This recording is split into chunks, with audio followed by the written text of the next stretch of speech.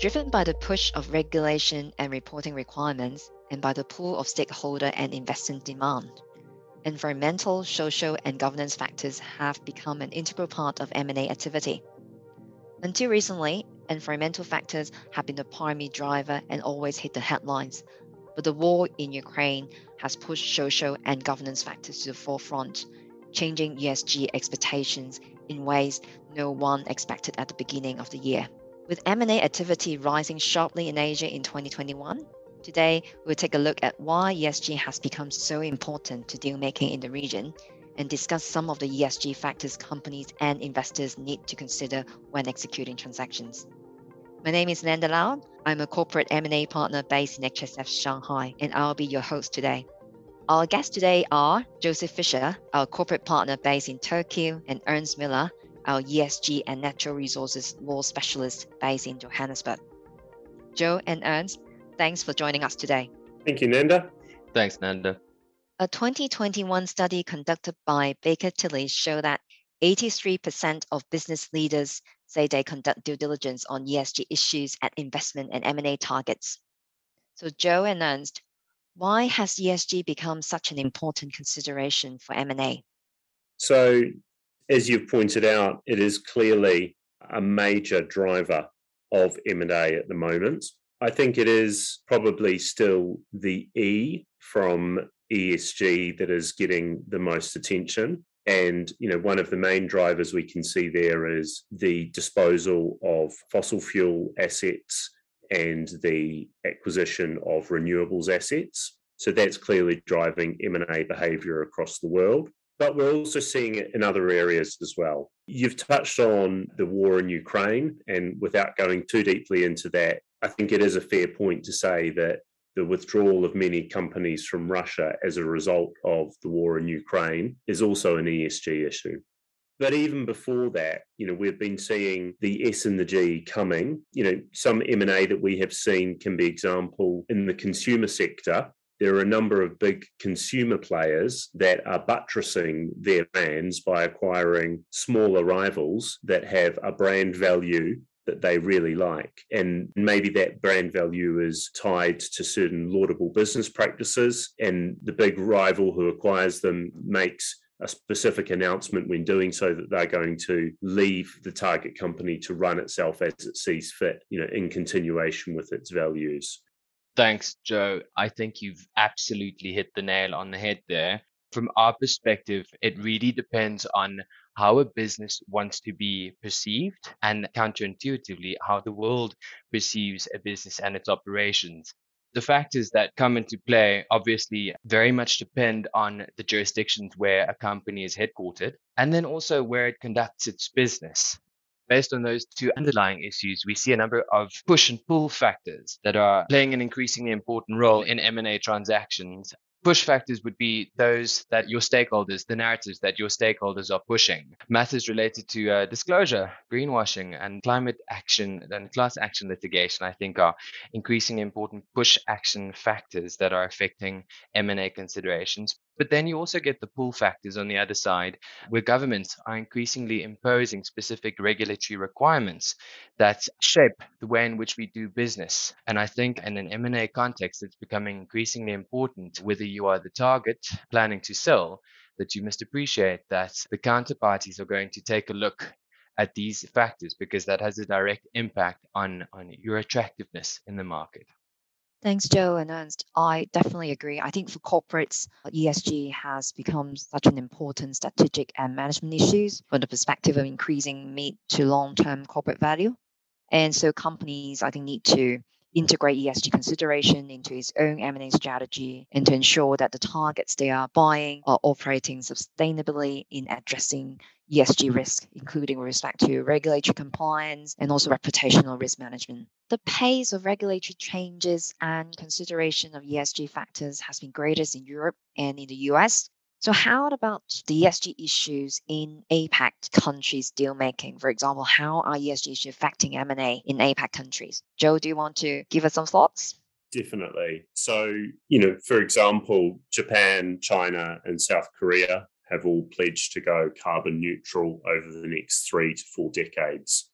And that government decision alone, you can see, is going to have huge knock-on effects to industry in terms of the assets that they invest in, those that they sell, and a whole lot of implications down the chain. And I would expect that Asia will look to see what Europe has been doing and pick some of the things that it likes from there and adjust its strategies accordingly over the next few years. I mean, finally, private capital is very much on the rise within Asia. And a lot of private capital are saying that their investors are wanting to put their money with someone that has a sound ESG policy. And I think, my final thought on that would be that we've already seen some of this happening in Asia, and we would certainly expect it to continue and become an increasingly prevalent part of deal making in the region going forward. Thanks, Joe. Ernst? Yeah, I think Joe is right. I find it actually quite interesting that in a Goldman Sachs report that was published 6 weeks ago, they suggest that ESG policy development in APAC is actually following in Europe's footsteps and has resulted in an improved corporate disclosure. And according to them, APAC's ESG policies have actually doubled in the last 5 years. So we now have 20% of global ESG policies are from the APAC region. When we compare that to Western Europe, that's at 44% and 4% for North America. So that suggests to me that the APAC region, contrary to being a follower, might in some respect actually be a leader on the ESG narrative. And some research has actually found that low carbon emitting countries in the APAC region are trading at a 28% higher premium than companies that are not performing well on the carbon scale. And I think that for companies that are headquartered in the APAC region to increasingly do business in the rest of the world, they'll have to take a look at the regulations that are being developed in Europe and the US to see what requirements they would need to comply with. Key examples would be the way that you structure your supply chains and to make sure that the different role players in your supply chains are following sound environmental and social governance principles in order to ensure that you operate a sustainable business. Thanks, Ernst. I'm actually also seeing this trend in China with investors, particularly foreign investors investing into China, focusing more on the ESG elements of the deals and giving ESG due diligence a much higher priority than before. I think the trend in China is both driven by the global developments that we just discussed and also China's own recent government policy direction towards this space. For example, just a few years back, ESG were not considered by many Chinese companies, but the reason pushed by Chinese policymakers and regulators to move the system towards green growth and China's commitment to carbon neutrality in 2060 made Chinese companies increasingly sensitive to ESG considerations in deal making. Our Global M&A Outlook 2022 report discusses the impact of ESG and many other crucial issues in detail. Download the report now at hsf.com. You can find the link in the podcast description. Now back to our discussion with Joe and Ernst. So thank you both for the big picture looking at why ESG is driving so many M&A deals. Now let's look at the deals themselves. So based on your experience, how are ESG considerations changing the nature of transactions being done? Are there any interesting examples that you can share with us? I mean, I suppose one of the obvious ones, which we've touched on already, is that there's a lot of churn in the energy space at the moment, with certain assets coming out of fashion and certain assets coming into fashion. But in terms of specific deal terms that we're seeing, as mentioned, I'm based in Japan, so a lot of my work is helping Japanese companies go out. And speaking from my personal experience, I know that some of the most active Japanese deal-making companies have things like, for example, a very rigid set of anti-bribery and corruption warranties that must be obtained from sellers and targets on any transaction that they do. Another specific example would be that there are certain big Japanese companies that require a risk report separate from financial due diligence and legal due diligence. They require a risk analysis on any new piece of M&A which they do. And again, this is a fairly recent introduction, and it's driven by wanting to make sure that the companies that they're investing in, are good citizens in their jurisdictions and acting in the right way. So those would be a couple of specific examples which I've seen come in directly as a result of ESG pressures in the last few years. I think from my side, Joe and Nanda, in addition to the terms that we'll see included in contracts, would be the due diligence processes that precede the actual negotiation of the contracts phase. And their disclosure and performance is going to play an increasingly important role. Earlier in this conversation, I touched on the different supply chain due diligence laws that they are developing in the EU region.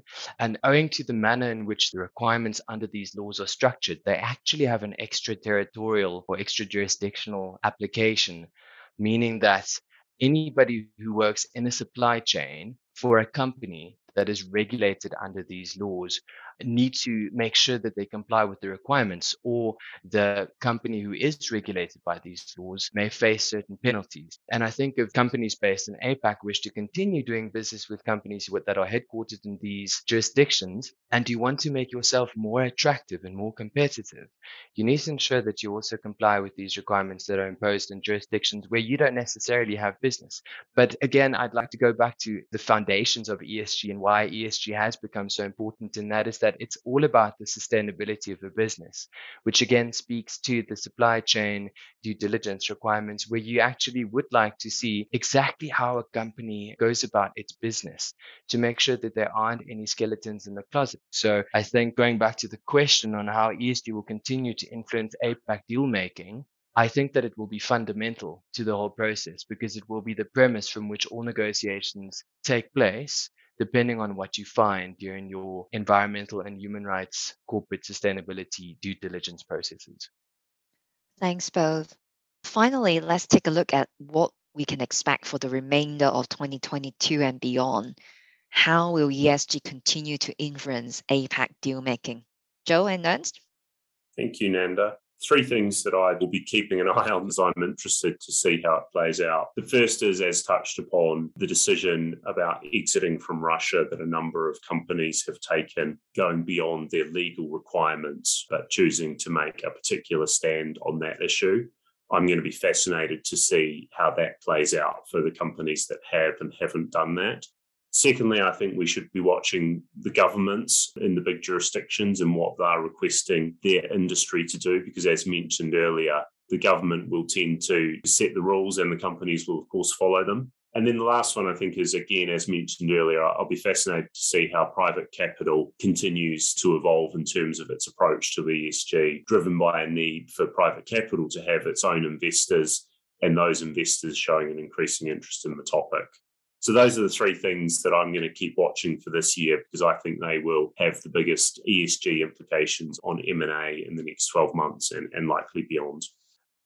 I think watching developments in the supply chain due diligence requirements that governments will impose, but I think even more so for us and for the listeners, we've lived through a number of existential crises for mankind and are in the midst of one during the last 5 years. Obviously, the impact of COVID-19, the ongoing war in Europe, and also climate change, I think, are issues that we need to face head on. These are all issues that are heavily regulated and influenced and are synergistic with the ESG agenda and the ESG framework. And what I would be most interested to see in is how companies formulate strategies that are dynamic and are able to respond to things that we couldn't foresee. So I would be very interested to see how businesses go about structuring their deals to make sure that they are resilient and at the end of the day ensure that their businesses are sustainable, which really is what ESG is all about. ESG is still a relatively new concept in deal making, and a lot of the investors and targets here are learning from other jurisdictions as to how to deal with the ESG aspects of the deal. But I think eventually, like many other issues, China will develop its own norms and localize its own policies. So we are actually seeing more laws and regulations coming up in the corporate governance and environmental space in China, and people here have also increased their awareness of the importance of ESG in deal making. So it'll be interesting to see how ESG factors will be developing in the China M&A landscape. But definitely, I agree with Joe and Ernst that actually the tide is changing, and businesses in Asia will need to keep up with this trend. Joe and Ernst, thank you so much for the insightful discussions today. If you have any questions or comments on this topic, we would love to hear from you. And please be sure to tune in to the next episode of our M&A podcast series. Thank you for listening. See you again soon.